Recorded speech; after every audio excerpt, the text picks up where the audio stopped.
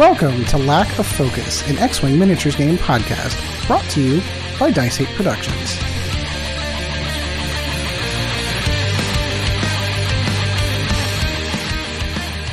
Hello everyone, welcome once again to another episode of Lack of Focus, episode 90, A Little Reprieve. I am your host, Ed Horn, and alongside me tonight, my producer extraordinaire, Mr. Chris Sheriff. Chris, how's it going, my friend? Good, thanks, Ed.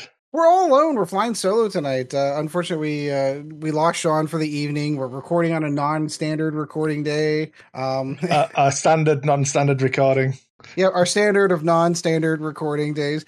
And we don't really have a ton to talk about as far as the X-Wing world is concerned. We don't have oodles of stuff to talk about. So pretty much we're just going to be going over some flight deck and just shooting the shit for a little bit. So, Chris, I'm going to let you kick off. I have a whole bunch of tiny little topics I want to touch on. So I'll let you actually talk about some X-Wing there at the beginning for our X-Wing folks. So then we can kind of move on for all the other crap. Because Ed's 40K Corner, I've got an interesting topic I want to talk about, but we'll get there. It's sort of pseudo-related to miniatures wargaming, so it'll work. Trust me. Yeah. I don't know I've done a little bit of X-Wing, but not a great deal. In honesty, I feel like I've just worked a bunch, and yeah, you're getting towards that holiday time of the year kind of thing where things start winding down. It's weird. I thought I was sure I was caught up from everything from like being in the UK and then coming back and trying to get orders put in and then processed, and you know what I mean? Just trying to get everything caught up. And then I was, that's everything done. I'm just back to normal work now. And then it's like, oh yeah, I actually have loads of work all the time. Yeah. Yeah. So I put in a bunch of extra, and I was like, oh no, this is just what I have to put in all the time. I remember now. But like, this is the normal grind that I'm used to. Yeah, last night I got in from work. It was just after 2 a.m. So I read for a little bit. 'Cause when I get in right away, sometimes I can just fall right asleep. But sometimes I'm the same. Yeah. I'm the same way. So I've been reading Dune. I've never read it before. Really? I probably have seen. Is it with Frank Herbert? No, that's the author. The old. Yeah, the David Lynch film, the '84 David Lynch film. I've probably have seen that, but I would have been as a child with my dad, so I don't really remember I don't know anything about the story other than it's a sci-fi classic. Spice is good. Yeah, sandworms. People have got blue eyes. Something deserty people. Guy called Paul. I don't know. It is considered to be one of the premier sci-fi franchises. Yeah. You will find a lot. So early Games Workshop may or may not have borrowed quite a few things. Yeah, I've heard that before. From Dune, just maybe a few. It's interesting you mentioned it because, of course, the new film, the Denis Nouveau, I'm always going to screw up his name. The new film that recently just came out. June 2021. Yeah. I'm 2021. Yeah, Denis Nouveau. I'm never going to use his name. I'm going to butcher it, so I'm just going to stop there and can stop embarrassing myself.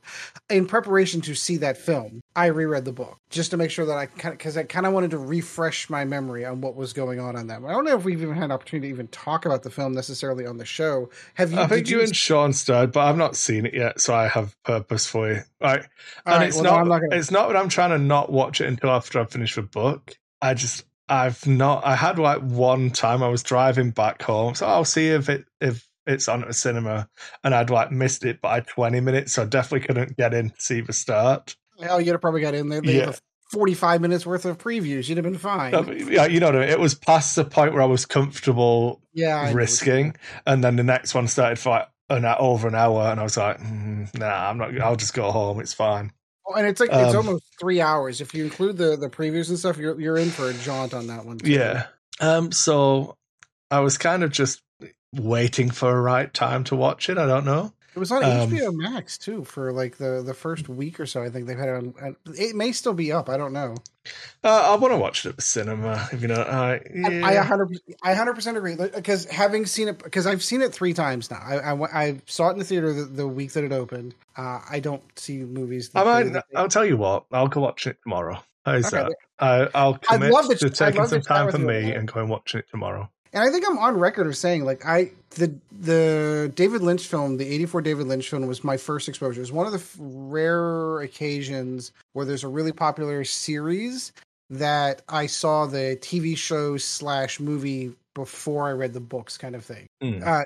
Dune, the '84 Dune film was absolutely that. I'd seen that movie dozens of times and loved it, and then read the books. And so, like, I'm one of those rare people that say, yeah, I get it. There are some things, the ending specifically in the '84 film, little bit off on where they were going with Paul's character, but overall I love the film. I love the soundtrack to that.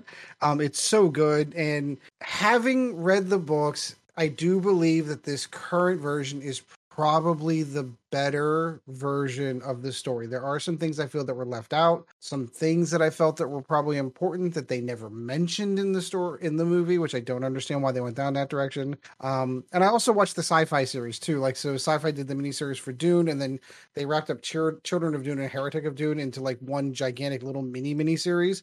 So they literally cover several hundred years of history over the course of that miniseries. And those are true to the books per se, but it's the classic thing of, okay, so sci-fi did a series, and outside of Battlestar Galactica, I can't think of a series that they had a very high production value. Yeah.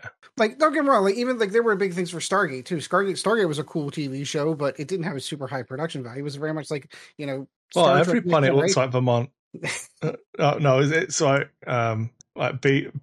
Canadian forests in BC or something, isn't it? Like Vancouver or whatever. Yeah, British Columbia, Vancouver. Yeah. It's where the entire CW films everything anymore. Because what I told you, when we went out to Vancouver a couple of years ago, we saw signs all over the place because they were filming for The Flash out there the week that we were out there. So, of course, the kids were super helpful. Like, we went to a park that we know that they had filmed in before intentionally to see if they were filming anywhere. And we did see some vans, but of course everything roped off. They're not going to let you go in there. But so we actually saw an area where filming was happening, but we didn't get anywhere close to it. Yeah. But yeah, overall, I have to wait until the second film, which has been confirmed. They are going to do part 2 to complete the story of the first book. And then I feel like so to me, I don't, again, I've not read the book. I've not seen anything. I can't really comment, but to me, that's a good thing yes, but it's not like The Hobbit where, we're going to make this one book a trilogy. If they wanted to just cash in, you just squeeze book 1 together, squeeze book 2, you know what I mean? Yep. So it feels like they're approaching it in the best way they think that they will be able to tell the story rather than a monetary concern. So yeah, I don't know. We'll see. We're in a golden era of, as far as I'm concerned, storytelling. Because how many movies, if the producers at the time and the directors at the time and the writers at the time were told, instead of trying to squeeze this down into a 90-minute film, you have 10 hours. And you can put that over 10 episodes on a TV show. You're not restricted with what you can say or what you can show, because we're going to put it on Netflix. And if you want to swear all the way through it, you can. Like, it's a very different era of storytelling. So, case in point, they remade The Stand on Paramount Plus. And if you ever get the opportunity to take a look at it, I enjoyed. I'm a huge fan of the original one that was made for TV. Even though I know it's Stephen King, they had to tone it down, just like they did with the It miniseries. They had to tone it down because it is for TV. But I was a huge fan of that one, and I really did enjoy the retelling of it on Paramount Plus because they didn't pull any punches. There was swearing, there was nudity, there was all the stuff that was in the original Stephen King novel was in the book. I don't know that I don't know that I necessarily consider the definitive telling of the story. You should still read the unabridged version of The Stand if you want the definitive telling of the story. But like, now you can do that. You couldn't do that before unless you did something like a mini series, like you ran over for a few days and it had to be on network TV and it had to get censored. Have you seen the pitch meeting for the Eternals? Yeah, about that. So I mean, do you not think that kind of trying to squeeze 10 characters or whatever into a movie? Do you not want to do a 10 episode series? No, 90 minutes fine. No. Well, and what kills me, like, I love that guy's work. I really do. The joke that he should have had in there is like, hey, don't you remember whenever everyone made fun of Justice League because they basically tried to squeeze in all these other characters that should have had their own movie but didn't, but we're just going to throw them into this movie anyway, and you're going to try to make them care about them, but you're not really going to. So yeah, let's redo that, because that was such a good idea when we did Justice League. Let's just I was fine with the Eternals, if I'm honest. Like I enjoyed it, but that was when the last time I got to go was a choice between the Eternals and Justice League, not Eternals in June, and Eternals was shorter, so. Yeah, I did not see the Eternals yet. I didn't have I'm beginning to waver in my level of confidence in the Marvel Cinematic Universe in its entirety. And I think for me personally, it's just superhero burnout, to be perfectly honest with you. Like, so the whole Infinity Saga starting with Iron Man and working its way up until, the Infinity War, like that was a jaunt. There's a lot of material. There was a lot of buildup in there. And to me, I think it's something that had never been done before, to be able to connect that many movies over that amount of time to come up with this amazing ending to the films, to then try to follow that up. Like, I don't know how you do it. Like, I don't know how you build that level of interest back up. Oh, in the comic books, it's super easy because characters never get old. Iron Man, Batman was written in 38, No, Superman, I know what you're saying. So like, it's just as easy to, okay, now we're going to take, 12-year younger Robert Downey Jr. We're going to move on to more adventures with Iron Man. Like, no, you can't do it. Well, do you know what I mean? Kind of like, this is a massive tangent from where we were, but I kind of like the consequences. Yeah, no, I agree. You have the argument that, like, for Marvel films, no one dies. There's no consequences to falling off a building ever, no matter what your character is.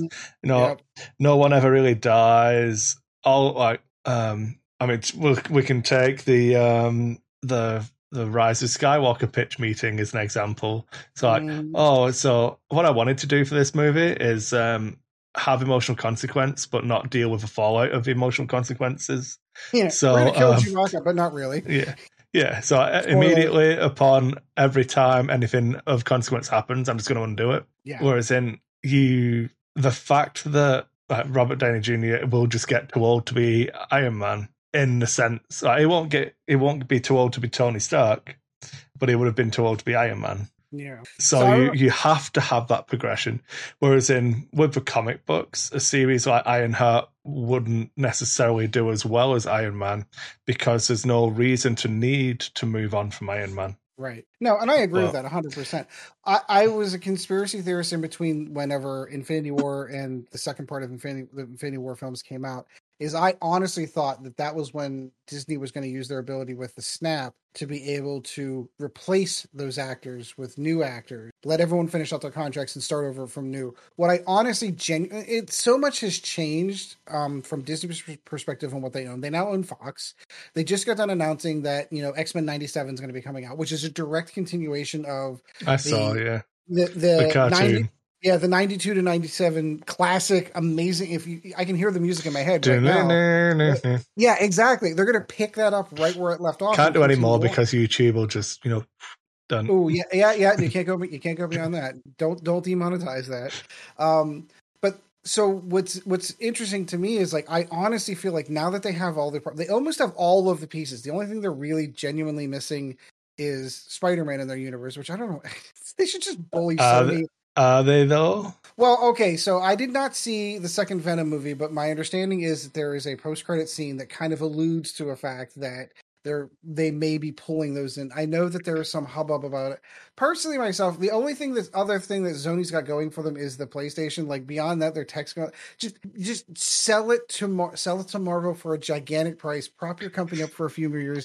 Take some royalties off of it, whatever. But just we all agree that monopolies are bad, but sell everything to Disney. Okay, yeah. Well, as far as the Marvel Cinematic Universe is concerned, as far as the Marvel Universe is concerned, not even the Cinematic Universe, it's pulling all of those properties together. Because legitimately, the Infinity Story should have had X-Men in it, and it didn't because Marvel didn't have the property at the time. Sony did. I'm quite happy for them to be their own. I try not to. That's the comic book theorist in me. Yeah, no, I get it. I had the same thing watching Let There Be Carnage. That was my favorite. That's what got me more into Spider-Man, was my uncle working on the game, the Separation Anxiety, and Maximum Carnage. My uncle did the graphics on those games, which I did not know that. Yeah, that was the reason why they introduced Carnage was made for those games. It was like a comic book event kind of thing. You know what I mean? I did not realize you had a connection to that. That's cool. Yeah, I don't think you can see it, but like behind me, I've got the cartridge for the Sega Genesis version of Let There Be Carnage. I don't own a Sega Genesis anymore, but like I would have those were things I would keep. But like, that was what got me into comic books. I think I had Batman books like every year on Boxing Day, because I used to have real trouble sleeping as a child for Christmas. I'd be so excited. Of course.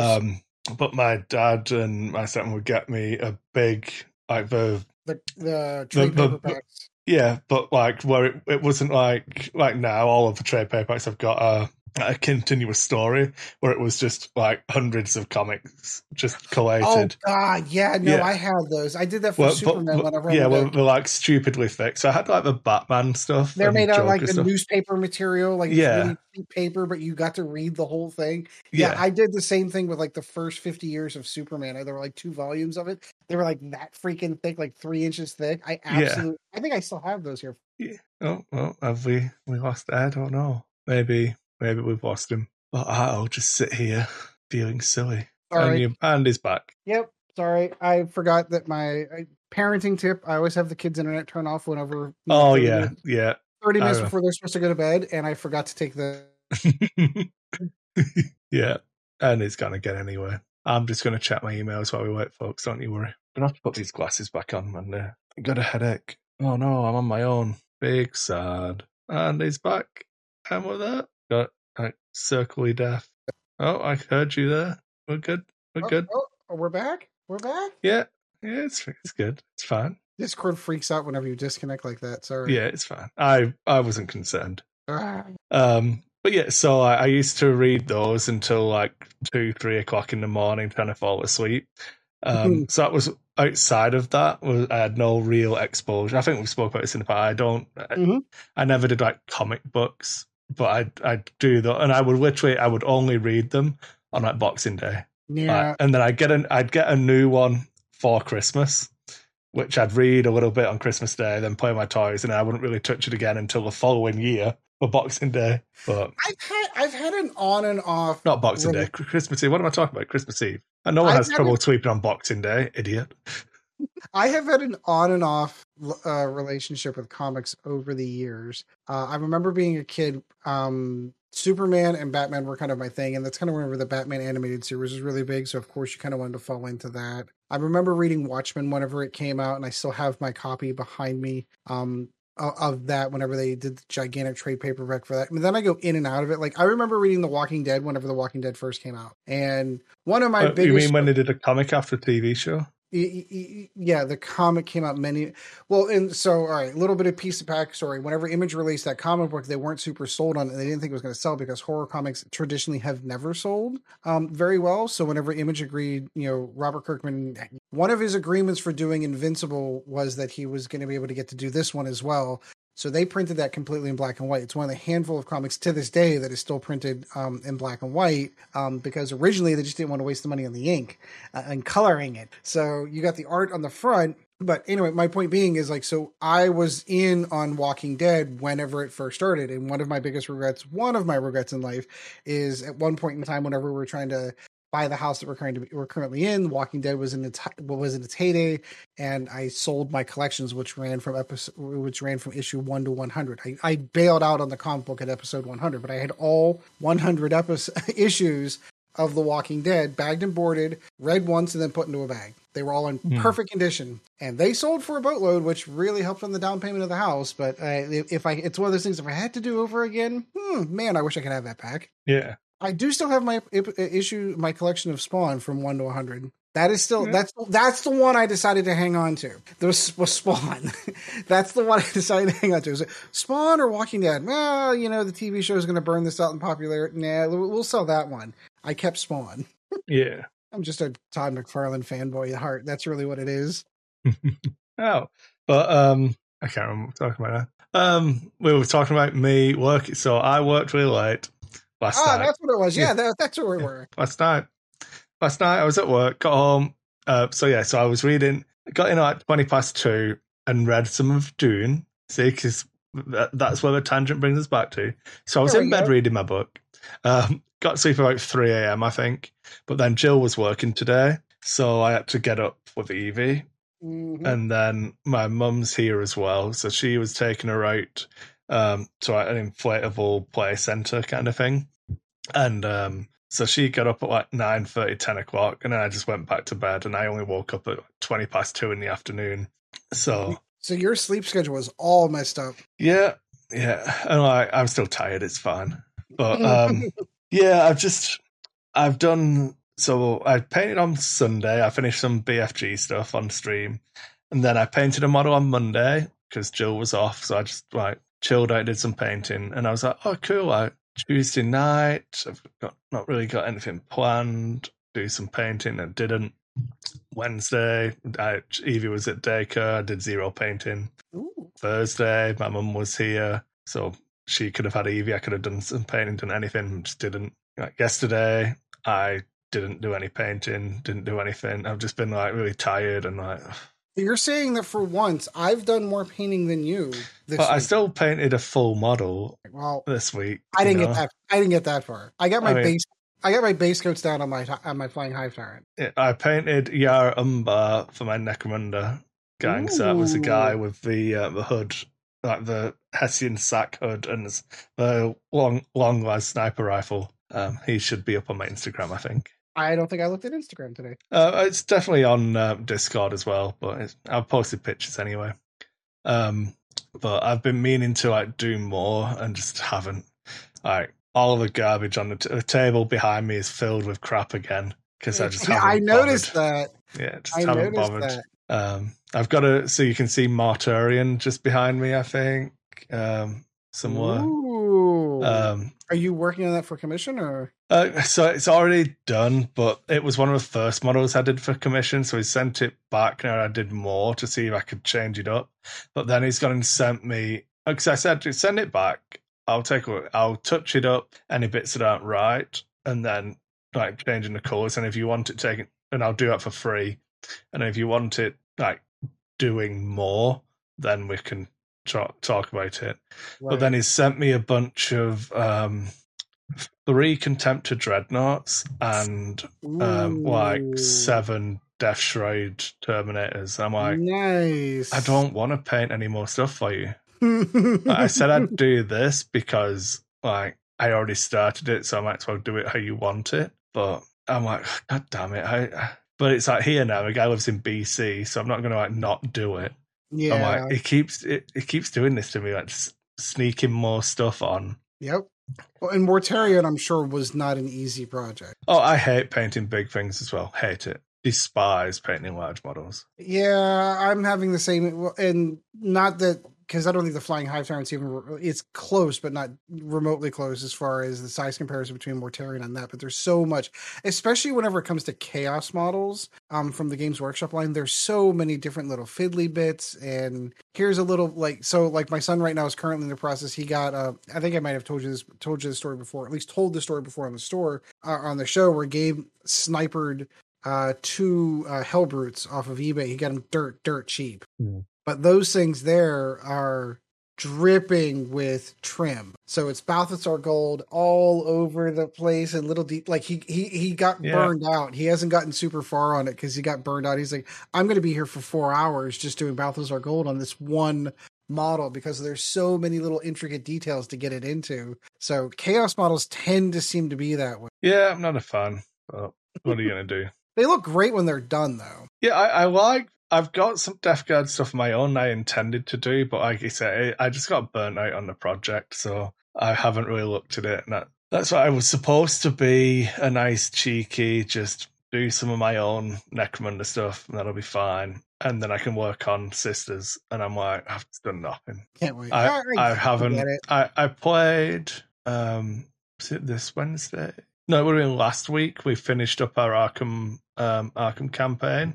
Because we were playing the Dream Eaters, which is 2 mini campaigns. It's pretty interesting. You play 2 different investigators, one set in the Dreamlands and one set in the Waking World. Ooh. And you're trying to like just go through. I don't want to spoil anything for it, but like, In case you run it for us later. well, this is the card game one. Oh, gotcha. And we finished that, so like next week we'll do some palette cleansing game. But like, that and then 2 games of X-Wing, and they've been on Friday nights when I've been working. And I kind of, what I used to do is I don't work Friday nights, but I go to a store and like host the X-Wing, but I'm not at work. But I can't remember the last time I went to a store to just play like and wasn't clocked in. Yeah. You know what I mean? So I played one game where it like one of the new people wanted another game, and I was like, okay, I can play, and he wanted to play quickly, so we just played normal rules. It's in like current imprint rules. Gotcha. Because technically those rules haven't taken place yet. Yeah, and I ran. I'm gonna have to bring it up. It was Guri with advanced sensors. Boss with some stuff, and I'll bring up the list. It's not that difficult, is it? Where are we? Go there. Then, well, yeah, so it was Guri with... I'm just going to find it rather than guess. I'll definitely remember to edit the site. It's fine. Or not. There's not a chance. This is the one. Scum Fun. So Guri, Lone Wolf, Pattern Analyzer, and Afterburners. There you go. Okay, so Pattern Analyzer, not advanced sensors, because you can't take advanced sensors anymore. Mm-hmm. That's the entire point. Then Boss with Intimidation, Lando, 000, and BT1. Ooh. And the idea there is that, like, if you get an action, great. But if you don't, you get to, in the engagement phase, 000 is pick a ship at range 1. They either take a stress or you get a calculate token. Mm-hmm. Generally, people just give you a calculate. Yep. Because obviously, BT1, if they're stressed, you change a hit to a crit, and then Boss changes a crit into 2 hits. Yep. So people really don't want to take the stress, so they always give you a calculate.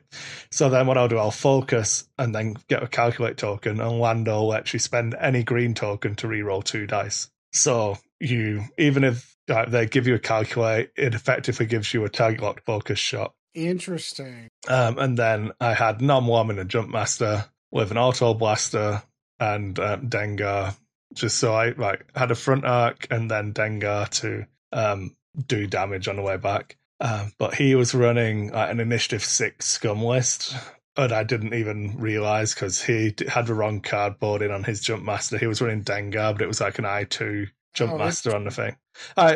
It's my fault. I didn't ask. I didn't look at his cards. I just looked at the ship because we're going to play quick. And he just shit rolled me. Just like I went to do stuff relatively badly because I kind of fed Nom-Wom in so that I could get it in a position to be in the way, so that when he came around, I could collapse on him. But I didn't realize it was Dengar. So by the time he fired torpedoes at me and did a bunch of stuff, I was like, "Yep, well, that's a bunch of damage." Yep, yep. I agree. Mistakes were made. So that was over in 5 turns. Everything dead. Oh wow! Yeah, I hit stuff, but I was just behind in the damage race. So make sure you know what list you're playing against. Sometimes. Yep. And then help. I played last night against one of the listeners, Matt, and I ran my the Inferno Squadron mini swarm with X1 Vader again, and I played against Sean. But I made some tweaks to it this time, so I was a lot more comfortable with the list this time around. So Vader was Brilliant Evasion and Afterburners, so nothing in the sensor slot, no missile this time. So he's similar points, but he's pretty trigger happy on spending that force, because I'm like, if I use fire control system, you kind of end up locked in on a target because you want to keep the target locked so you can convert hits to crits with the ship ability. But Vader doesn't struggle for action, so if I just take a target lock every turn and spend 1 force for a focus, it's pretty, you know what I mean? It's not that big of a loss. And then Brilliant Evasion in case I'm low on force and need it for defense. and Afterburn is I think essential on the X1. And then I had 3 points left after I'd done all 4 Inferno Squadron and put marksmanship on Saint Marana. Yeah, I don't know. I struggle with letters. There's too many consonants in that name and vowel, and all of the same vowel. So I just caved and put marksmanship on all of them because I was like, I wanted to have ruthless on Gideon. And I'm like, yeah, Gideon can be ruthless. He's rolling extra attack dice, so fuck all of the rest of Inferno Squadron. And I was like, no. And I was like, discipline would be really good. I'm like, it would, but then I'd have to drop something off Vader. So I ended up just putting marksmanship on everyone. It works out whenever you get in the bullseye. It's okay. Yeah, well, I played against Matt, and I don't know if you've seen the Discord today. We're having a bit of a back and forth because we're talking about his play style, and he was running Hera in the Ghost, and then 2 U-Wings, so Cassian and K-Juso, and it's just like mega efficient. He joiced in and like lots of attack dice. But we were talking about it, and I basically went aggressive with the TIE Swarm at the start. He popped layer and zeroed with his U-Wings. So then I was like, well, Hera's obviously going to come in now. So I just swept to the side to face Hera. He reinforced with her, so I was like, well, I'm not going to do too much damage. But then Vader pinged some shields off, saying dealt a damage card underneath the shields. Yep. And that's actually really good because she deals a damage card under the shields, which then reduces you to only having 1 hit, which means that reinforce doesn't do anything. So you ping off another shield. Whereas in if you didn't spend a crit, it would just one of them would get cancelled anyway, you know? Right. And that activates Gideon, so he's rolling an extra dice. It means that Del Meeko is activated when Hera shoots next round. But yeah, he did come in with Hera and rolled like a 5 dice range 1 shot with target lock and Saw Gerrera, which Saws convert all his focuses to crits, and then you take a damage. But he got 4. It was 2 hits and 2 crits, and I was like, yeah, well, we'll see. Just popped Iden immediately. So like first shot into TIE Fighters, I had to pop Iden. But then Hera, I left with 6 hull left because all of the crits that got through because of marksmanship were all directs. Ooh. Yeah, it was just like, yeah. So then I was like, well, Hera's pretty much dealt with now. So then I moved. I'm not going to put myself in a bad table position to keep chasing her, especially because the TIE Fighters will never catch Hera because of the way she manipulates the dial. So that would mean that Vader has to chase her, and I'm not putting Vader in a stupid position. So Matt was looking at me, what are you doing? Because I was like, I put my dial down and I was like, this is a correct decision. I shouldn't change it. And then, so I was in a position I could hard 3 out of a fight and swing around and never be any danger with Vader. No matter what happens, Vader's going to be completely fine, loads of room, can pick his targets, never be in any danger. Or I can 1 bank and just keep pumping away and dealing more damage. And I'm like, the correct choice, Chris, is you just turn out with Vader, and then the TIE Fighters you'll grind with the TIE Fighters, they'll do damage and die slowly, and then Vader will come in and clean up. If you get Vader into the endgame, you've won, it's all fine. Yep. But I want to do this 1 bank. I really want this 1 bank. Oh man, it'll be awesome. There's no way Hera will just be at range 1 of Vader and kill him. It'll be fine. So I put my down. I was like, Matt, this is set. I'm not changing it. Don't let me change. I'm not even going to pick it up and look at it again. This is the correct choice. Yep, doesn't matter if it's not what I want to do. This is what I'm doing.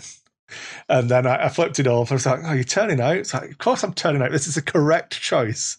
This is objective of a way that I should be playing this game. Yep. But I just wanted that 1 bank. Just like, just keep shooting. It'll be all right. I was so proud of myself though, because I played. If you objectively looked at the game, I did the completely wrong thing, but I knew it was the correct way to win the game because I'm not going to chase Hera. I'm going to turn Vader out, and I can collapse on Cassian, and Cassian is just going to get wrecked because he can't get away. Right. So I let Hera get away. Hera got a shot off and it doesn't matter. I've got Delmico at this point, so she did putting some damage, but then all my TIE fighters get to fire, and I stripped Cassian down to like no shields, and then like Vader didn't shoot because I'd turned him out. And then the next turn, I was like, well, if I commit to staying onto Cassian, I'll be in a really bad position, but I can collapse on K2SO next and then not get shot. So I collapsed onto K2SO and like only took one shot that round, and like Vader collapsed on the same target. And I put him to have him 1 health remaining. So I'd done like 3 rounds of shooting, and I'd focused all my fire on different ships, which is kind of how you wouldn't tell people to play. Yeah, that's like the exact opposite of how you, Yeah. But it makes sense. So that's a good general rule for X-Wing, which is basically pick a ship, take it off the board, move on to the next target. However, as you've clearly pointed out, there are some instances where that one ship that you're trying to take out can kite you into a position where it's like, okay, I'm going to set you up for these other ships to close in on you. And there is a correct point in the game to turn out of that situation and pick a new target. Even though it feels bad walking away from half points as it's flying over in that general direction, it is strategically the right decision. Yeah, I was looking at that. It's like, if I can't guarantee getting shots on the thing that I've just been shooting, but I can guarantee a really good round of shooting on this target. Mm-hmm. So if I'm avoiding more shots, it doesn't matter, because like as long as my ships are still on the table and his ships are still on the table, it doesn't matter. If I'm shooting 5 times and he's only shooting once, I have to come out on top. Yeah, and it was interesting to play in that way. I was like, if someone asked me how you should play, this is exactly not how I would tell them. Yeah, it's the exact opposite. Yeah, like that's the thing about general rules. There are always exceptions to some of those general rules.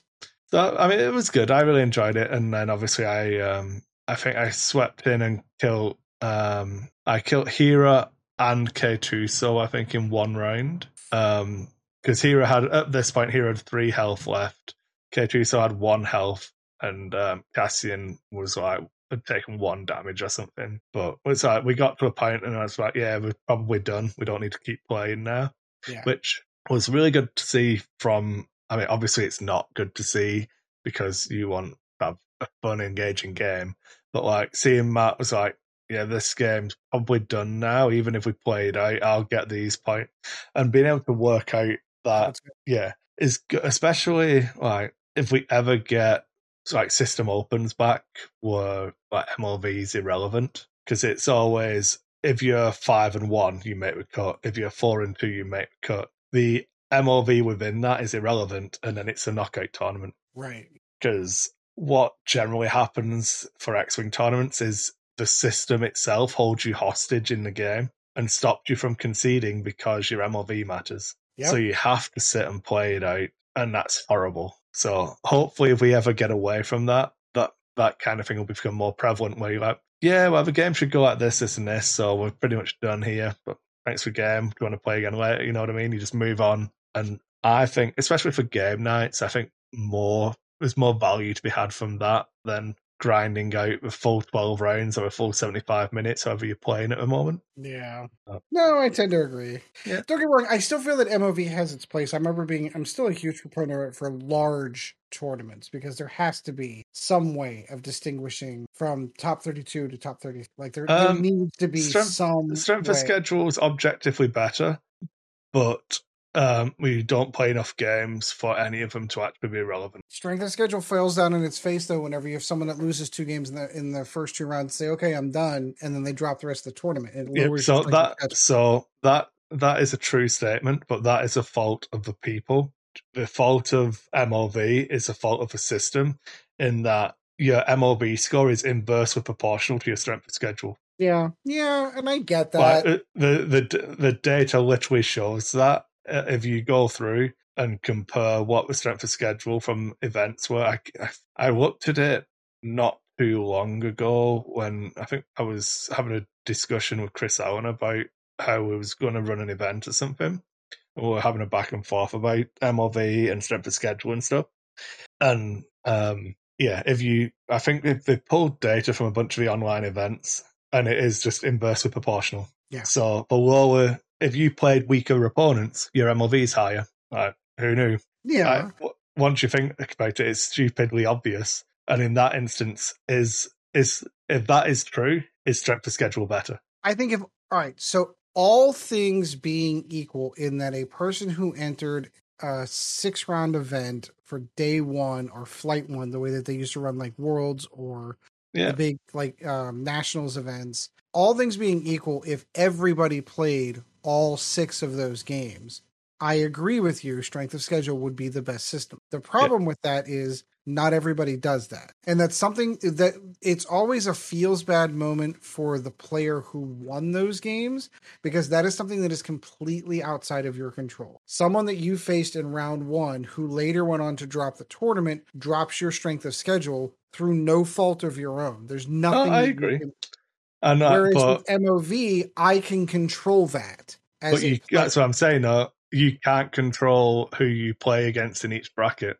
So if you play against this, like if round 1, your round 1's against Paul Heaver, and my round 1's against little Jimmy, who's just picked up X-Wing.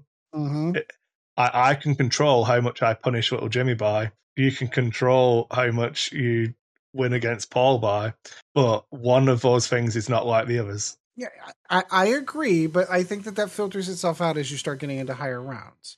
But that's what I'm saying. It objectively doesn't, because the data supports that your MLV score is inversely proportional to your strength of schedule. So what you're saying is there's no perfect X-Wing tournament system, is what you're trying to say. That's that's what I'm saying. That's why I like the system. Well, even though I've never actually played in one, when you actually sit and think about it, it's like all you have to do is win your games. Yeah. I don't care, and that frees up once the game's done, being able to objectively look at the table and go, this game is done. Shall we call it now? And it goes back to the same kind of feeling that I got with intentional draws.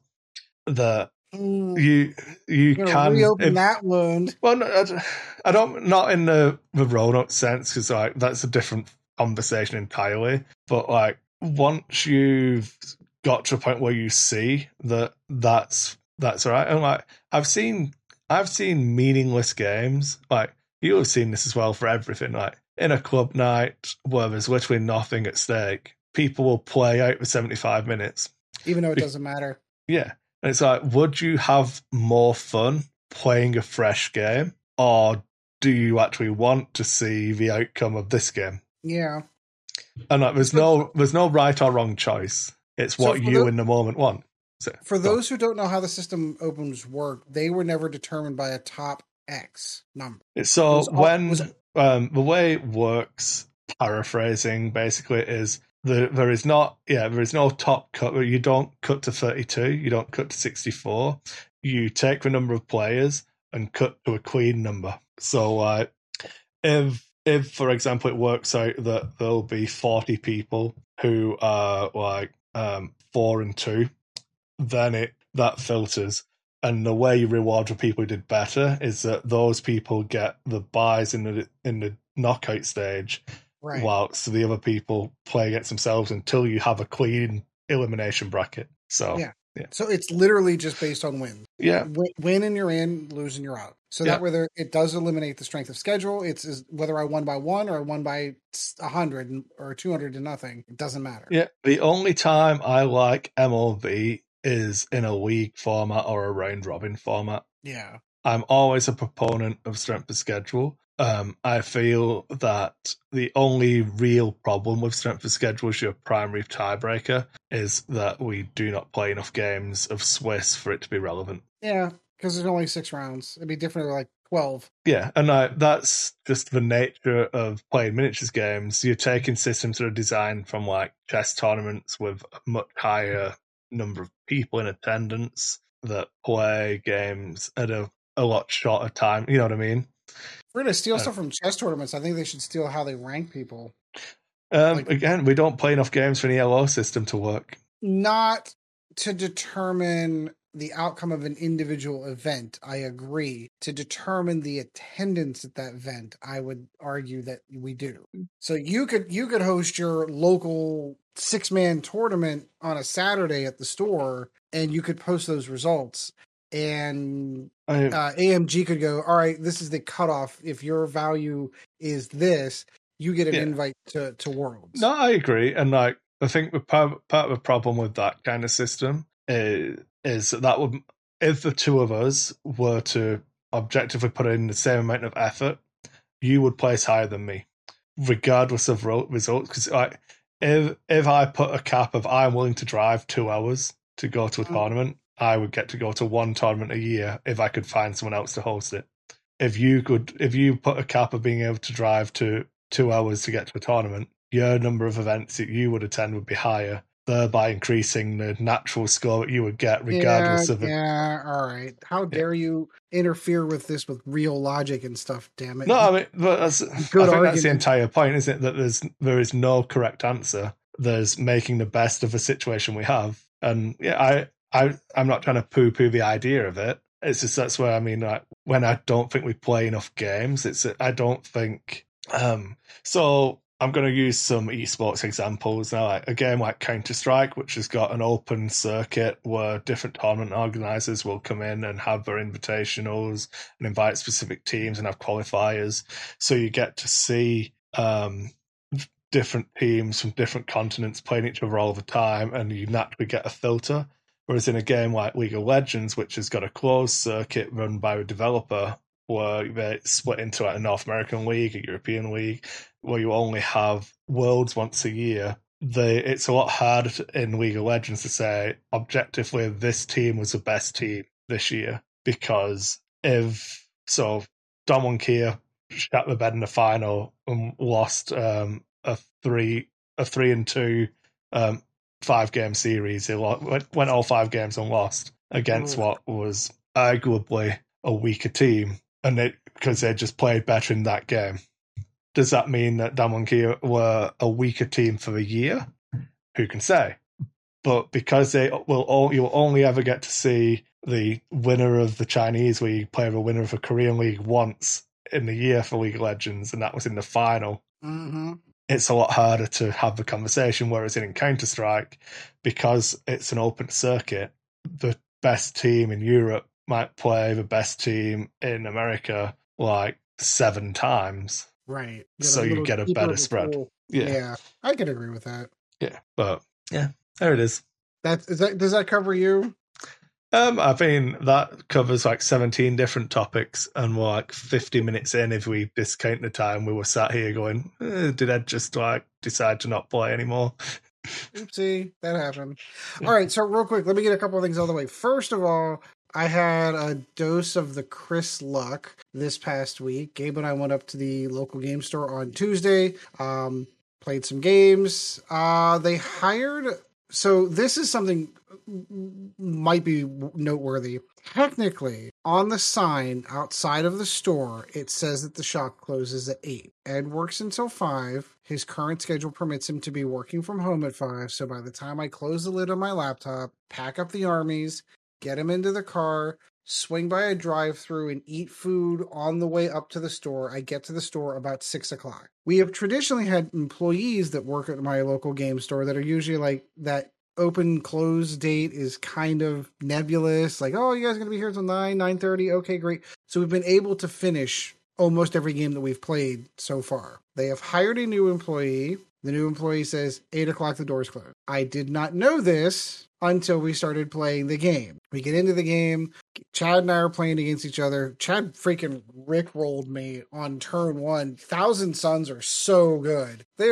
He had the most devastating psychic phase I've ever seen. Here's a thing that's kind of like a smite. Let me roll my D3 mortal wounds. There's 3. Hey, this is a super smite. There's 6. Like, legitimately, he was deleting units in the psychic phase before I'd even picked up. Because of their mortal wounds, and I have no psychic defense in my Necron army, there's literally, I'm literally just picking models off the board. Like, there's nothing I can do at all. But that's neither here nor there. On the drive home, driving down the road, 25 miles an hour, coming up on a red light, engine dies on the car. And I'm like, well, that's weird. So Gabe and I kind of coast into a parking lot, turn the car off, turn the car back on. It starts back up. I'm like, all right, I have to take it to the garage tomorrow, find out what's going on with this. I go to put it in drive and step on the gas and nothing happens. So to shorten that story up, I get it towed to a garage. My regular mechanic looks at it and goes, I think there's something wrong with your transmission. He's like, we pulled the fluid's all black. I've got bad feelings about this. I don't do transmissions. I'm going to have you take this over to a transmission shop and have them take a look. I have a distinct fear that, I don't know, 6 weeks before Christmas, that a very, very large expense for repairing my car is coming. Like one of those expenses where you're like, well, is it just better to trade the car in and go buy a new one kind of expenses? So we'll see how that goes. I'm a little concerned. Of course, the transmission shop, it's the week before Thanksgiving here in the U.S. So, of course, the transmission guy's like, I'm not even going to get a chance to even look at this until after Thanksgiving. I'm like, all right. Yeah. So it is what it is. Luckily, we bought Gabe a car for his birthday. So there are 3 vehicles here. So unfortunately, one of us has to take Gabe to work and pick him up from work on the days that I have to go to the office. But, yeah. So that fucking blows. No, that's the one thing we always have is because we only need one car. It's a pain, but it's not, you know what I mean? It's not a big deal. It's an inconvenience. It's weird to me because so Gabe only turned 16 in February. It's 16 driving age here in the U.S. Had to sit for 6 months basically on his learner's permit before he was actually, he's got a job. He works at a grocery store. So it's only been since like August since we've had 3 vehicles up and running and moving people around. But in that 3 months, it immediately became an instant inconvenience to go, oh crap, we're down to 2 cars. Yeah. When 3 months before, we were totally fine operating under 2 cars. Now all of a sudden it's a gigantic big deal. No, I understand, man. I understand. So like I said, I've got bad feelings. I've been pulling the Han Solo joke all week. Like I've got a bad feeling about this, but I guess we'll see how it goes. Maybe it's not as bad as I think it is, but I think it's as bad as I think it is. So let's get that out of the way. We finished the Alien RPG. I don't want to give spoilers out because I know someone's going to be compiling all of that, but we finished Alien RPG and we had some good conversation on the module after. I think in hindsight, maybe I should have picked a different module to play as opposed to that one. I mean, I will defend you here that I don't think you not running the starter box module is something that you should intuitively just think. My criticism of a module has got nothing to do with you. It doesn't really swing in my head. And I was chatting with Greg about it, and his thoughts were like, well, but is that not just what the game is supposed to be, though? And I'm like, maybe. And not giving away spoilers on the module, like where the company man's kind of working on his own agenda for the company that may or may not necessarily be in alignment with the survival of the rest of the crew, for example. So it feels like a very PvP game, module. And if that is the tone that all of the games are supposed to have, it brings me back to that thing of I don't know. And maybe it is the setting. Maybe if you're running a Colonial Marine game, it's a completely different feel. Yeah, and I think it would my point is that I would probably do a Colonial Marine game for your starter box. Yeah, I would agree. So in any case, so we did button up. I do get a chance whenever Chris does compile that and get that up on the Dice YouTube channel. We will be able to see the exciting conclusion to that one. Like I said, overall, I was satisfied. The story had the conclusion that I thought it was going to have. I disagree. I did not think at the last hurdle that would be the conclusion that it had. I had fun with it, and I totally get it. So Alan, I think, probably had it pretty much on nose on point as far as what the average person playing a role-playing. You, me, anyone else says, hey, there's this cool role-playing game. Let's go and play this. We all consider ourselves to be all kind of on the same team, working towards the same goal. He was very, I don't know if off-put's the right word, but confused almost. I think he was in the worst possible position by his character goals and alignments, in that his experience was all tailored that it is a normal role-playing game. Let help the team, man. Just make sure everyone else is okay. Everyone else is your friend. It'll be good. Don't worry about it. And everyone else's agenda is fuck everyone. Right.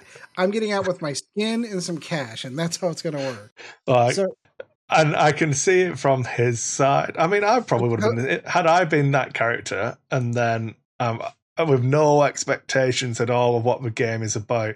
And like, I think, and I've thought about it more, and I think the pitch, right, when we go back to how I pitched the different D&D things, I think the pitch for that has to take into account that. So the way this type of game works is that everyone is their own individual with their own individual motives, and it's up to the players how much they come together and align those motives or not. If you, and like even having a thing about, if you choose to be two separate parties doing two separate things, that is okay, and I will make it work. Yeah. Like the players have to have faith in you as a game mother to actually like manage their enjoyment and their time in the spotlight and everything like that. And I think you did a good job. It was difficult. So we spent very little time all in the same room. Yeah, because everyone was off kind of had their own agenda. I will say though that overall, I think playing the game over Discord worked out just fine. I think we were all doing dice rolls over the honor system. So my advice to anyone who is interested in playing the game and want to feel like they have to go out and get the Foundry modules or the Roll20 modules, I don't know that those are necessarily required, because the game very much is theater of the mind. Would it have been nice to be able to pull a map up and have individual icons on the map to say this is where this person is and that's where that person is? Sure, but because we were doing so much of it in theater of the mind, and since there was very little rolling so much as there was role playing, I thought it worked out fine. So overall, though, I think if we do get an opportunity to delve back into that game again, I'm absolutely going to go for more of a everyone's on the same team kind of module, as opposed to the intrigue that we had and with that. Yeah. So that's done, and I had a good time. I enjoyed it. I can put that back on my shelf now and say, okay, I've gotten that out of my system. Beyond that, gaming wise, as I already alluded to, I committed on the Crates Discord to painting my Flying Hive Tyrant. I had commitments this morning, but I had a good 2-hour window where I had nothing scheduled to do anything. So I sat down and I got my base coats down for my Flying Hive Tyrant. So I got some Cadian flesh tones down, and I've got most of my carapace prepared and ready for wash. I have some cleanup I have to do tomorrow. My hope is to start washing tomorrow while Chris is doing his painting stream, if you're doing your painting stream tomorrow. I will be, yeah. I also have obviously Thanksgiving break coming up, which gives me 4 days in a row. So I don't feel that at this juncture, I don't feel that my goal of getting this completed for the end of the month is in danger. I think I'm well on my way, and I think I should have that done. Yeah. And one of the other things I want to talk to before I get into the 40K topic, which is probably going to be the last thing I'm going to touch on, I had an interesting fortuitous event happen that I just thought I would share because it's a cool story. So a couple of weeks ago, my youngest son was talking about video games that he remembered playing when he was a kid. And some of the only console that we had for a really, really long time was the old Nintendo Wii. Backstory a little bit, I've kept up with consoles right up until the PlayStation 2. Then I got married, had kids, and I'm like, okay, PlayStation 3's out. Ooh, that's $600. I got a kid on the way. I can't buy that. So I didn't. We didn't buy a console until the Wii came out, because that was a gigantic thing whenever my oldest son was born. So of course we got one of those. It was pretty family friendly, all kinds of family friendly games for a long time. That was the only console that we had in the house until we bought the PS4 a few years back. So to interject, I saw a post on Facebook today saying that the PS3 is 15 years old now. I know. Fucking cheat. 15? Are you fucking shitting me? Yeah. 15 years old. I was like, no, it can't be right. No, that can't. No, 15 years old? I mean, maybe a Super Nintendo is 15 years old. Like, what? What? Yeah, it's fucking horrible, isn't it? Oh, man. Getting old sucks. I'm like, oh, can you imagine 20 years ago, in 1990? Like, what? Wait a minute. Wait, math's not working out right here. Jesus. Oh, yeah. Man. It makes me sad. That's where all this gray hair comes from. That shit happened. Yeah. But in any case, so my youngest son they were all reminiscent about these old Wii games. I'm like, I think we have it in a box somewhere. Let's go ahead and dig it out and toss it onto the TV and have it try. And long story short, the Wii did not function. I took it to a guy to repair it, wasn't working, and I'm like, okay, crap. So my thought process was, well, Christmas is coming. There's a great retro game store in my neighborhood. Maybe I'll pick up one for Christmas for the kids. Fast forward 3 weeks.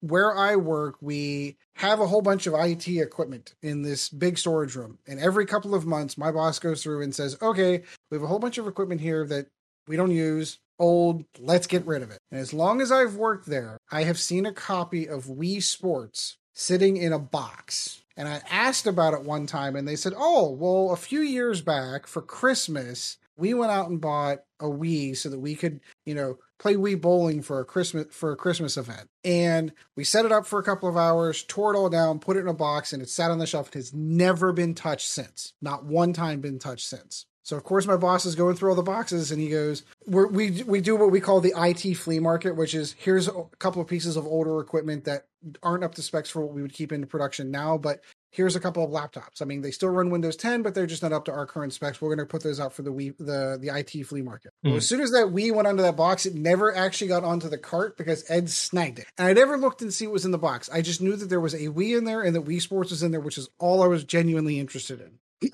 I get it home and I open the box, and what I find is, so the Wii is in perfect condition. It's one of the black Wiis with the Wii Motion Plus remotes. One of the Wii Motion Plus remotes has never been opened. It is still in the brand new OEM Nintendo. The 2 nunchucks that come with the Wiis have never been opened. They are still in the OEM They literally box. told you they'd just played one game of Wii bowling and moved on with their lives. And moved on with their lives. There were 4 games in the box. Obviously Wii Sports was open, was still on the console at the time, but there was Wii Resort in there, had never been opened, and there was Wii New Super Mario's Wii sealed, perfect, brand new, and then one other game I think was a Glee with a microphone kind of thing. So I went, holy crap! They even had like the component cables, not just the red, blue, yellows, like the full 5 cable, brand new, still in Nintendo OEM packaging. I went, this is brand new. This is used for a couple of hours and brand new. I'm like, holy crap! Ended up selling the new Wii Super Mario Brothers sealed. Got $120 for it on eBay, and took that $120 and just bought a whole bunch of used games on eBay. Because I'm like, I'm going to convert this one game into a whole bunch of new games. So we ended up getting like Smash Brothers. We ended up getting, Mario Galaxy, all that fun stuff. So the last couple of weeks has been, I've got Wii Arm is what I'm getting at, because I have been doing Wii bowling with the kids for the last couple of weeks. I totally forgot how much fun that console was. But there was that's one of those stories that you hear about, like, oh, there's this guy. Samba de Amigo was our game of choice when we had people around. Ooh. The maracas. Yeah. I totally forgot that was the era of like the rhythm games with like the Guitar Hero, that kind of thing. Yeah, didn't do any of it. I think I got the Beatles Guitar Hero, but it just wasn't for us. But Samba de Amigo, making a fool out yourself, dancing to Rihanna with your maracas, There you go. I'm gonna have to would recommend, if you can find a copy of Samba de Amigo with you have to get the clip-on, like, never rotting, never going in, like, if they go in a landfill, they will outlive the planet, plastic orange maracas. I will have to see if I can find those. Yeah, I would highly recommend it, man. It's super good fun. But so at least if nothing else, that was fortuitous. Like I said, brand new system, so it's got. I mean, there you go. You lose on the car, you win on a Wii. Yeah, I don't know that it's a fair trade, but you take the trades you can get, Yeah, exactly. Take the wins and the losses. That's how it works. All right, so the last thing I want to cover real quick, I know it's going to be 40K related. The reason why I wanted to bring this up here, because I feel like it's a direction that miniature wargaming in 2021 going into 2022 moving forward is something that we might want to start considering. So in the last couple of weeks, Games Workshop did something which was phenomenal. A little bit of their history for a brief moment. People have traditionally poo-pooed Games Workshop for a handful of reasons. First of all, they always want to complain about Games Workshop prices, which I have debunked multiple times. Yes, their models are expensive. However, skiing's expensive, golf's expensive. You pick a hobby, it's expensive. I totally get it that, it's 18 cents worth of plastic that you're paying $60 for. But that's not an argument as far as I'm concerned. Like, there's so many different ways to I go mean, around how it. much does it cost to grow poppies? And, like opium's expensive, man. I know, right? But one of the things, if there is a fair criticism to put to them, is the fact that they have never genuinely cared about game balance for the vast majority of the lifespan of 40K. They would put codexes out. Those codexes would be broke as shit. Maybe they'd release an FAQ a year or two down the line to kind of correct a couple of things, but they never adjusted points. They never adjusted anything like that. And that's one of the reasons why I ended up going to playing X-Wing in the first place, is because as 6th edition started coming to play, that became very blatantly obvious that they were just making rules writing rules to sell models and then never going in and auto-correcting that in any way, shape, or form. The game became very unbalanced, which pushed me out of the game because it just wasn't fun. Fast forward, it's my understanding that 8th edition, they kind of started to correct the course with these yearly books. Yeah, I thought it was twice. You could do a General's Handbook every year, and then there was an interim one in between each. Right. It'd be like the big FAQ, which is halfway through the season, quote unquote, where they'd adjust points again. But that didn't start for 40K, at least, until 8th edition. That way, they went 7 editions through with that particular mentality. They made an announcement this week with 9th edition. They did the game balance data slate. Excuse me. The game balance data slate, which is designed specifically to adjust not only point levels, but power levels of armies in the game. So they went through and made gigantic sweeping changes in the game. This is what happens when Orcs win an event, Ed. I know. Orcs win once, and then... One time. Here are 3 armies that are clearly dominating the meta right now. We need to adjust them. So they adjust the rules for how many flyers you can have in a game. They adjust the rules for how many buggies you can have in the game to basically nerf that entire orc list. They go through and look at Drukhari and Admech and go, these guys are kind of ridiculous. Let's raise their points so that we can kind of help bring game balance. So a lot of the tournament lists that were running at 2,000 points, under the new points go up to like 2,400. So they're losing 400 points worth of stuff to adjust that. They said, hey, Necrons, you guys are kind of failing. Let's help you out and make all of your units core. So all of these abilities, these aura abilities that are coming off of your leaders now affect units that they didn't affect before in the Codex. But the exciting part, more than anything else, is they announced that these changes are going to be quarterly. So they will be able to keep an eye on the meta, see what is going on, see what armies are dominating, see where things are broken. And instead of having to wait a year or 6 months or sometimes longer to have some sort of correction in the meta, they are going to do this every 3 months digitally. It's not going to be a book you have to buy. It's going to be every 3 months, like clockwork. A new update is going to come. And when you buy the codex, you get the code for a digital copy now, don't you? Correct. Yeah. So it'll auto adjust. Mine already auto adjusted on mine. Whenever they made what is core, but for the Necrons anyway. But my point being is that is something that traditionally I would have never pointed to Games Workshop and said they're keeping an eye on the meta and they're looking at game balancing and they want the game to perform well. Traditionally, that has not been that. And when I thought about this change, I'm like, why don't other tabletop miniature games, how do you keep a traditional tabletop miniatures game in the world of video games and computer gaming? How do you keep people interested and how do you keep them engaged? You can't keep up with this model of I have to keep buying new rules. So the worst case scenario is I bought a codex. My codex is from 8th edition. And then they did a Psychic Awakening. Well, that's a $50 book I've got to buy for 3 pages of rules for my army. And then, how much is the story though? How many pages is the story? And I'm not disagreeing. And that's kind of the other counterpoint to that one. It's like, well, some people are trying to push in the direction of, well, Games Workshop should just eliminate codexes altogether, which I do not believe is the right answer. But those codices could just as easily be, here's the story. If you want the story of your army, here it is. But the points levels and the rules, you could release digitally. You don't need that book. So, for example, right now, my Tyranids are in a position where they have an 8th edition codex. There was a Psychic Awakening that gave them abilities in one book. There is a new book that just came out, Warzone Octarios, that gives them additional rules. Now, they encompass the stuff that was in Psychic Awakening, so technically you can kind of mix that book out, but you've already bought the book. So would you like me to introduce you to a game called Necromunda? Do they do the same thing there too? I mean, I'll let you finish, but we'll circle back around, okay? We'll circle back. My point is that financially, it's already an expensive game to start off. It's a huge barrier to entry to say, hey, here's this cool army. If you want to play this army, you've got to buy this book and this book and then that book. And then every 6 months, they're going to, like, you got to keep up with the point. Like, it just seems like too much. There's way too much bookkeeping to knowing what your army can do, where, like, way back in the day, this is my book and there's the rules and there's the points. That's it. If they did something in a more digital format like that, where it's, here are the points for my army right now. Here's the cool story. I can read that. That can sit on my shelf and I can read that. But when I'm going into an event, I have all the points and rules that I need at my fingertips. That's the general direction I feel that they should generally be heading. So my hope is that this is where it's going, because they also, the week before, did an online survey, which is something else that Games Workshop has never done before. 27 question survey on how they're doing, how the game's doing, the health of the game, like what would you change, what little pieces of information. And obviously they had this change already in their back pocket with the intent of releasing that.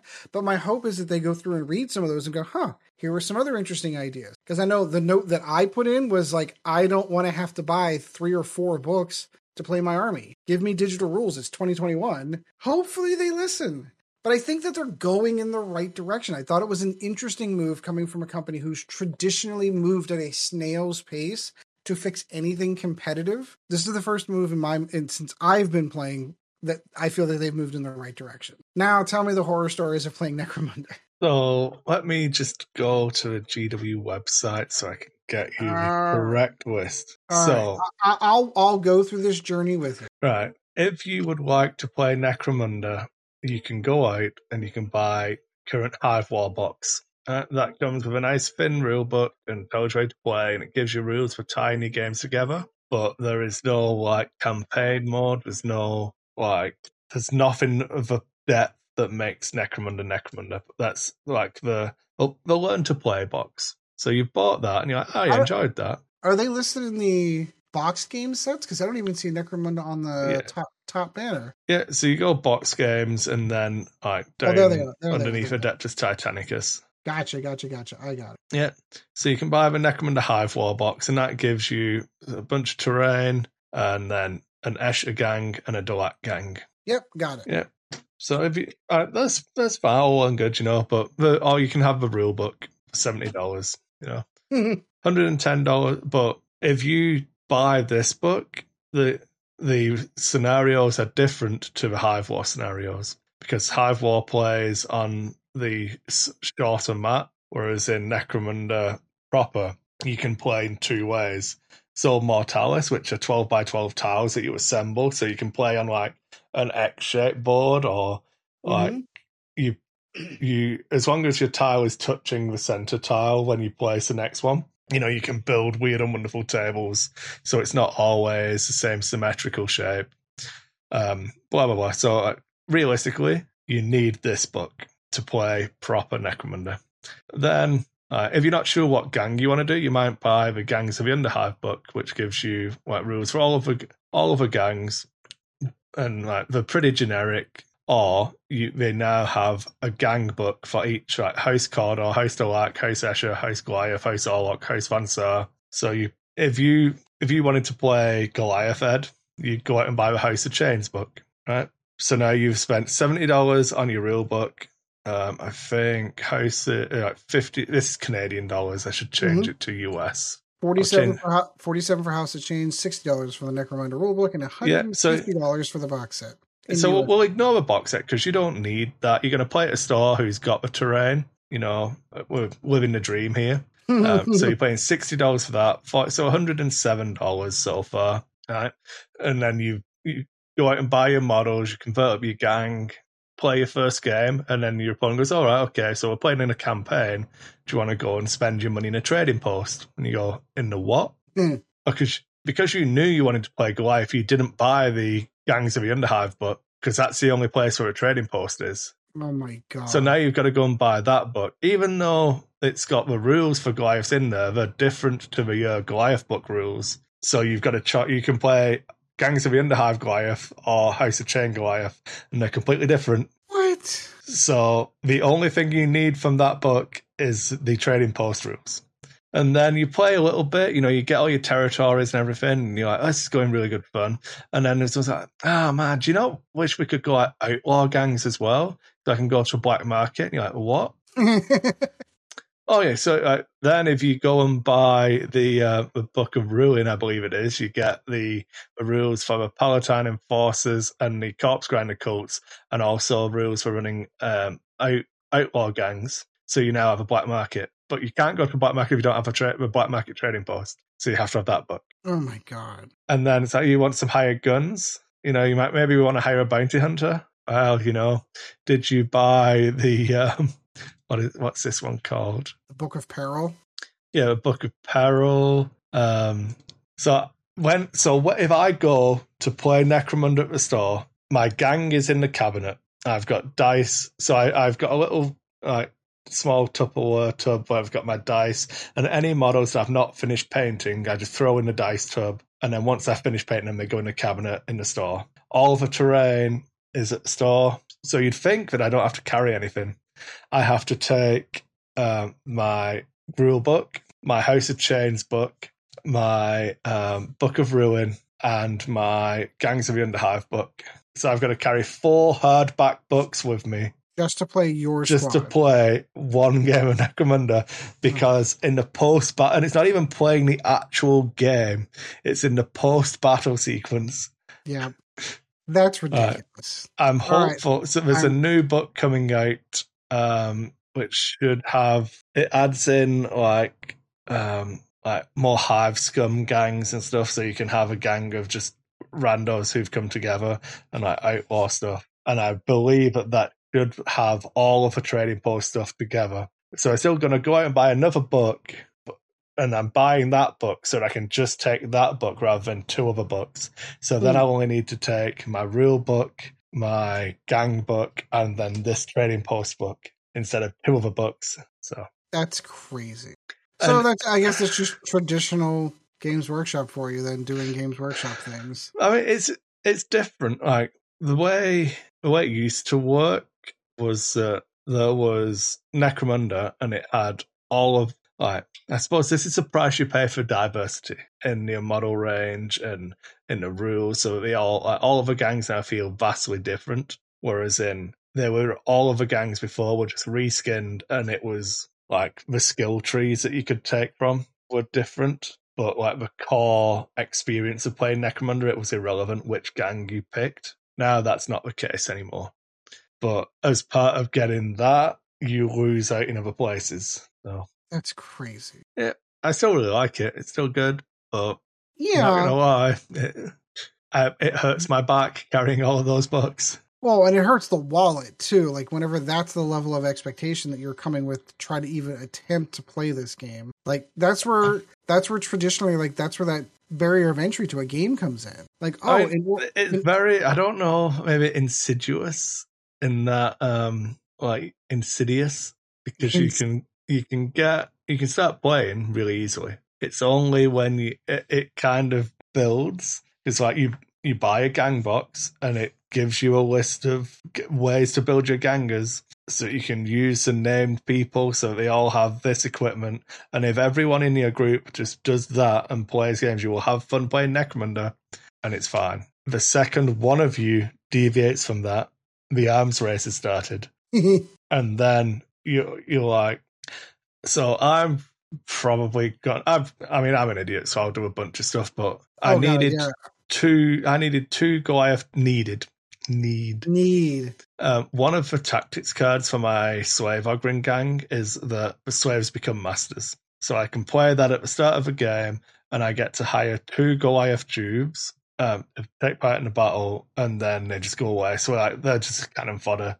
You just push them in front of the bullets, and it's all fine. But I needed 2 Goliath Jubes, so I had to buy a box of Goliaths. And I was like, well, I've got Goliaths now, so I might as well do a Goliath gang next. Might as well see how that works. Yeah. So I got a box of Goliaths, but then out of the 10 models, I built 2 of them to be Juve, so I've got 8 left. But then I probably need a second box to do different weapon options. So it'll be 18 models. Then I want the prospects and champions box where you get the big stimmers and everything. So like, that's the third box. And then we do a weapons pack. And then Forge will do different head options. Yeah. And I don't know. keeps going. Models for me, I think, is a different story than rules, though. Like, I don't know. And admittedly, this is coming from a person who's played D&D for the majority of his life, who has an entire library that you can see here of first and second and third and fourth and Pathfinder books that are multiple books that have different rules and options. I get that. But this is the old. This is how these companies specifically made their money off of print media. I get that. I understand that that is the business model for those companies back in the 70s and 80s and 90s, going into the 2000s. I understand that that was the business model. That's not 2022 that we're getting ready to go into. Like, do you know what I mean? Like, on the flip side of that, though, so the way I will pitch this to you now, and obviously you don't have the attraction to Necromunda that I do, because you played Blood Bowl, So I mean, we can funny because I was just looking at Blood Bowl second season, going, we can frame it for Blood Bowl as well, because that has a similar kind of thing, not to the same extent, but like if I do my Goliath gang, like fair enough, I'll have spent we'll keep it in US, so we'll go House Goliath. So Goliath gang's $42. I've got 2 of those. Stimmer box is another 42, so that's 126 plus a weapons upgrade pack, and then I'm done. That's like literally everything I could ever need. So how do Games Workshop make more money off me? Yeah, like is it games as a service? Is that effectively what it's become? Is this just another way of having that World of Warcraft subscription? Because when World of Warcraft came, one of the things that I found, it wasn't World of Warcraft, it was Ultima Online. Because my friend was really, really big into Ultima Online. And I was like, but when I bought, so how much did it cost for a game? So it's like £30 to go and get a game. So I pay £30, and then after a month, I can't play it anymore unless I give them another $10. Yep. Right, okay. And then I've got to give them $10 a month after. But I've paid for the game, yeah. Yeah. So what I don't understand. And I couldn't, like, teenage Chris was like, no, man, I feel like I would rather go and buy a game and then just play it and then be done, you know? And I understand, like, what the costs entail and why that works that way and all of that now.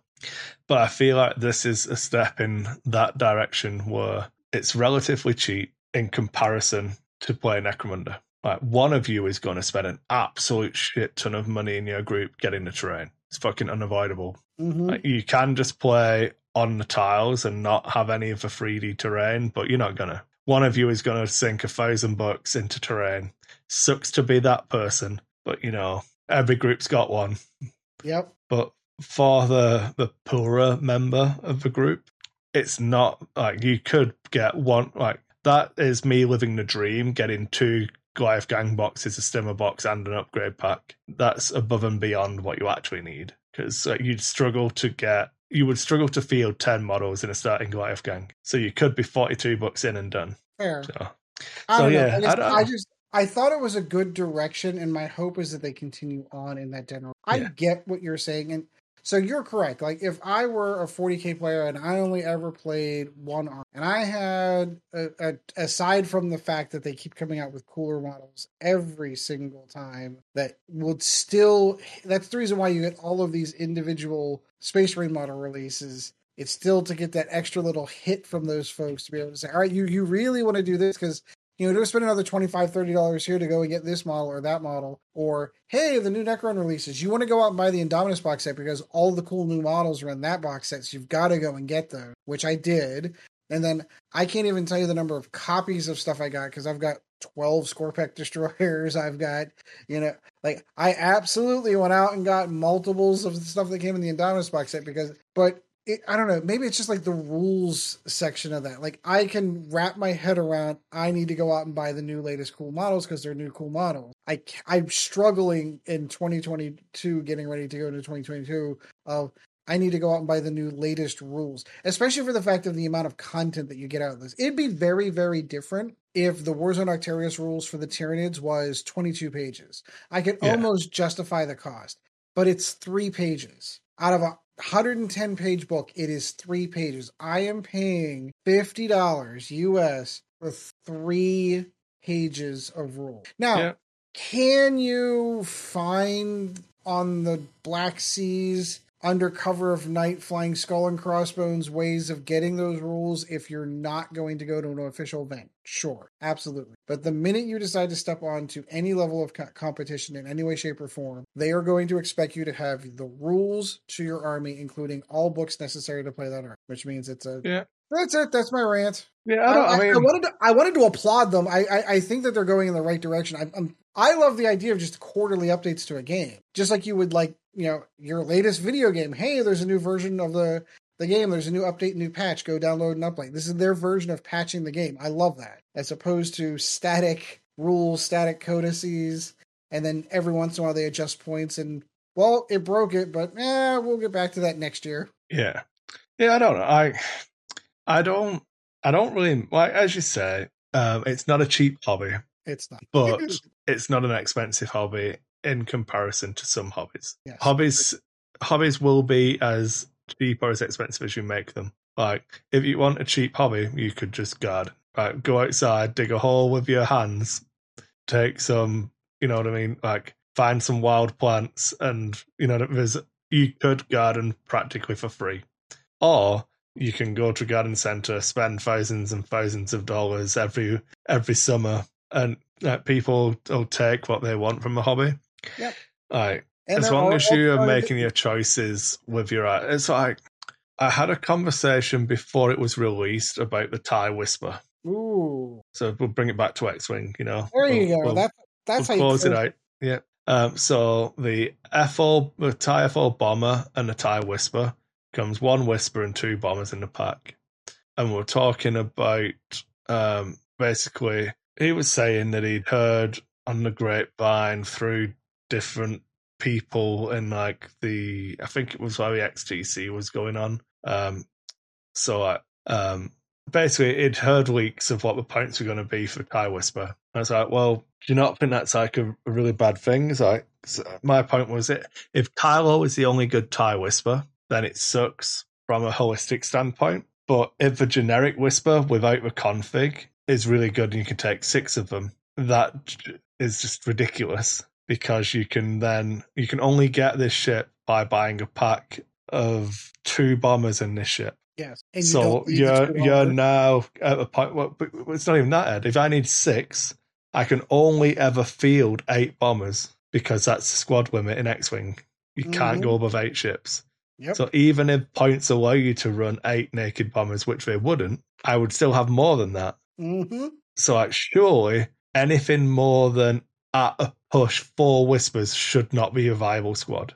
Because, is it unethical for 5 Whispers to be a viable squad when you cannot use the bombers that then come with it? So, and obviously, this is a kind of a straw man argument, because obviously it came out that they were just wrong with the points that they thought it was going to be, right. So it was irrelevant. But this timeline didn't happen. But I don't know. Is it unethical to make you pay the tax of having to pay for the squad box, where you get stuff you now cannot physically use, so that you can build the squad you want? So you could go one step further. Is it unethical to make you buy 100-point epic ship when you have no interest whatsoever in ever playing the epic game, to get 1 card, Emperor Palpatine at the time, added to your list? You paid $100 for that 1 card. And don't get me wrong, it looks cool on a shelf. It really does. But there are 2 ships back there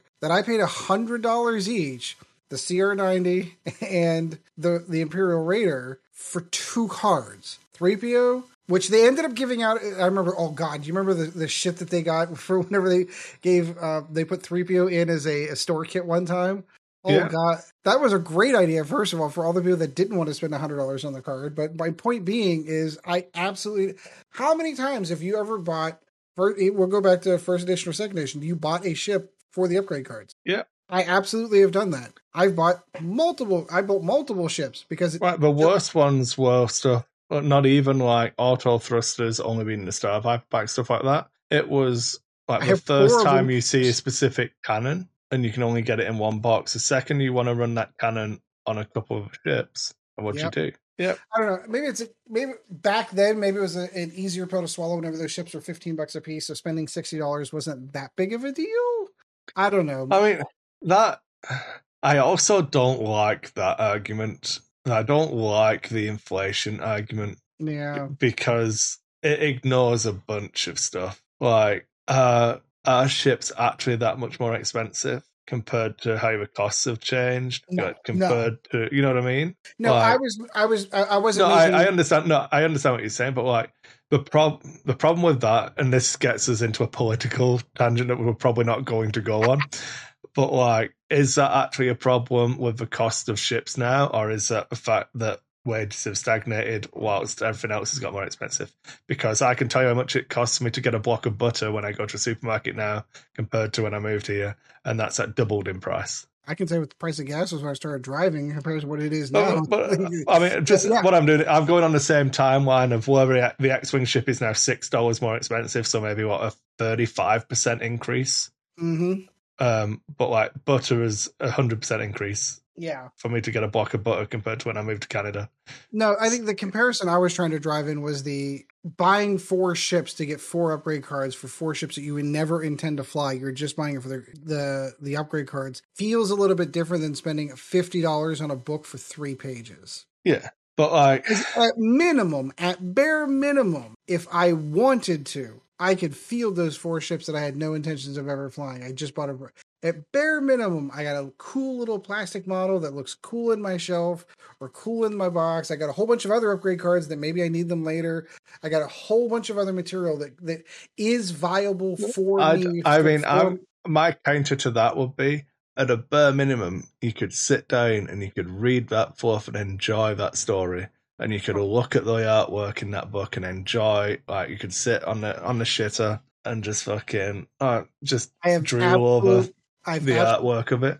And I'm one of the few people that actually read the rule book fluff in the 40K rule book. But that's what I used to do the same. I used to read cover to cover all of the little pamphlets and little bits and pieces of it. But that's part of what you're paying for. That you can, if you're one of the people who only uses those 3 pages, that's your choice. Yeah. The rest of the book still exists. And the argument that $50 for a book is expensive is a different conversation. But you can't, for me anyway, I find it a bit of a disingenuous argument to say, but I'm paying this money for these 3 pages. You're paying them money for the entire product. It's like using 3 pages. Yeah, what would be like?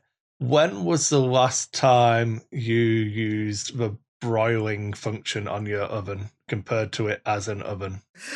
The other day, I'll admit. No, but you know what I mean. Oh, yeah, but beyond that, I couldn't tell you the last. Yeah, but like, you don't buy an oven and go, "Oh man, I'm going to get good use out of this broiling function as well." No, I mean, okay.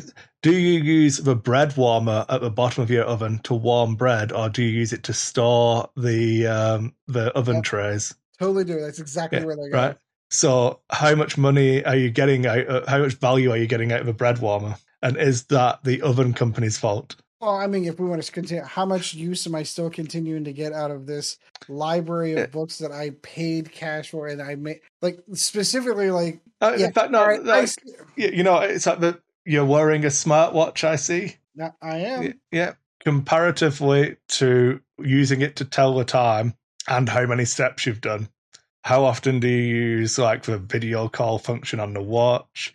Do you use that to its fullest potential? Because I know that I love buying technology and then not using it for anything other than being a paperweight. So, admittedly, the thing that I use it for the most, aside from telling time, is usually the notification. So, like, if I get a text or I get something, I can pull my hand up on this one. I'm even more of an asshole in the fact that, well, all right, this was a gift from my wife. So when she went to buy it, she always goes, she doesn't take me for these because these are surprise gifts. So She bought the LTE version, which means I can Dick Tracy with this watch. I can leave my cell phone behind and take phone calls off this. I have taken 4 phone calls off of my Apple Watch. I have had one for 4 years. Yep. 1 phone call a year. I'm paying monthly on my phone bill to have that ability to do that. It is its own cell phone number and everything. Like, I'm paying monthly to do that. And you're right. I agree. You're all right. All right. You've sold me. I get it. Damn you for attacking me with logic. It's not supposed to be an attack. It's just one of those. It's a perceive. You know what I mean? It's like it's a perception. People are happy to frame it as like. I mean, I've fucking done this as well. Like, I bought an extra Star Viper to have an auto thrusters, or I'll have bought a weapons pack for a single gun. Oh, I fucking went and bought a Goliath gang so I can have 2 models. Gabriel's getting ready to buy a Chaos Champion just because he wants the sassy Nurgling that comes with it. He has no interest whatsoever in the model. He just wants that one little bit so they can put it on his Plague Burst crawler because he thinks it's cool. And that's funny. It's like, is that Games Workshop's fault that you are underutilizing their product? No, because the argument is never the inherent value of the product, because people have already moved past that argument because they understand that, it costs what it costs kind of thing. Yeah. But then to start breaking it down and place your own limitations on it, I just feel like it's a disingenuous argument. I agree. You've turned me around, as you often tend to do. All right. So this one turned out to be a long one. I was trying to... an hour and 48 minutes we've been here. Yeah, so we haven't hit 2 hours yet. We're good. No, and there's a lot of silence to get truncated. We'll be all right. Yeah, we'll be good. All right, so that's going to do it for this one, episode 90. We're 10 episodes away. I saw Chad in person on Tuesday and said that I don't care what day we recorded on or how we recorded on. He has to be here for episode 100. All you have to do is challenge him to a game of X-Wing after episode 99. So that he can come. And then either way is either going to want to be there because he crushed you, or you're going to make it a really uncomfortable show for him. That sounds like a perfect solution. All right, Chris, you've got some paperwork you want to do before the end of the show. By all means, please do. Yeah, it's wanted to thank all our patrons again. It's getting towards that time of year where I need to go through and find out what swag I can send out to people. But it's been great having all of the support, so thank you everyone for that. You can find us to support us on Patreon at either Lack of Focus podcast at Patreon, and that one is a per episode. We recommend that if you've got like $1 an episode, that's more than enough. We don't you can give more if you can afford it, but we never ask people to stretch themselves, especially at this time of year. If you feel like you need to cancel whatever, just don't feel guilty. What was the thing we used? If it's a choice between a cup of coffee or giving to a patron, we'd rather you had the coffee. Yes. But it does help a lot. I did actually find out, I got an email from Adobe the last week, I think it was, then actually converting to a Canadian pricing structure. So I actually know how much it's going to cost every month now, rather than it just being luck of the draw for what the exchange rate is. So I think we're like $5 short from the editing suite actually being covered. Yay! So that means that it only costs me about $50 a month to do everything, because all the hosting stuff and everything else adds up. But oh yeah, of course. We only lose $50 a month now. It's awesome, Good. It used to be a lot more.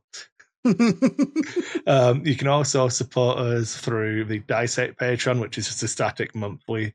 If you just want to give a fixed amount every month, that's just Dice8 on Patreon. You can find the VODs if you want to look at mine and Ed's charming backgrounds and ugly faces. You can find us on Dice8 on YouTube, and you can follow me on Instagram at Dice8Chris. I post all of my pictures of what I've been painting. You can find the podcast on Facebook at Lack of Focus Podcast on Facebook.com. Yeah, I don't know, man. Anything else you want to plug? No, that's it. I know that the holidays are going to be coming up this soon, so I'm going to wish everyone a happy upcoming holiday whenever you do get the opportunity to listen to this. Beyond that, I'm looking forward to turkey next week. Oh, can't wait. Yeah, Thanksgiving next week. That's right. I made the joke to my youngest son the other day, like, if somehow, some way I was ever convicted of a capital crime and I was on my way to death row and they gave me a last meal and I had a meal to pick before my last meal, Thanksgiving dinner would absolutely be it. It's going to be Murder on the Waistline, but that right back onto the bike the next day. That'll work.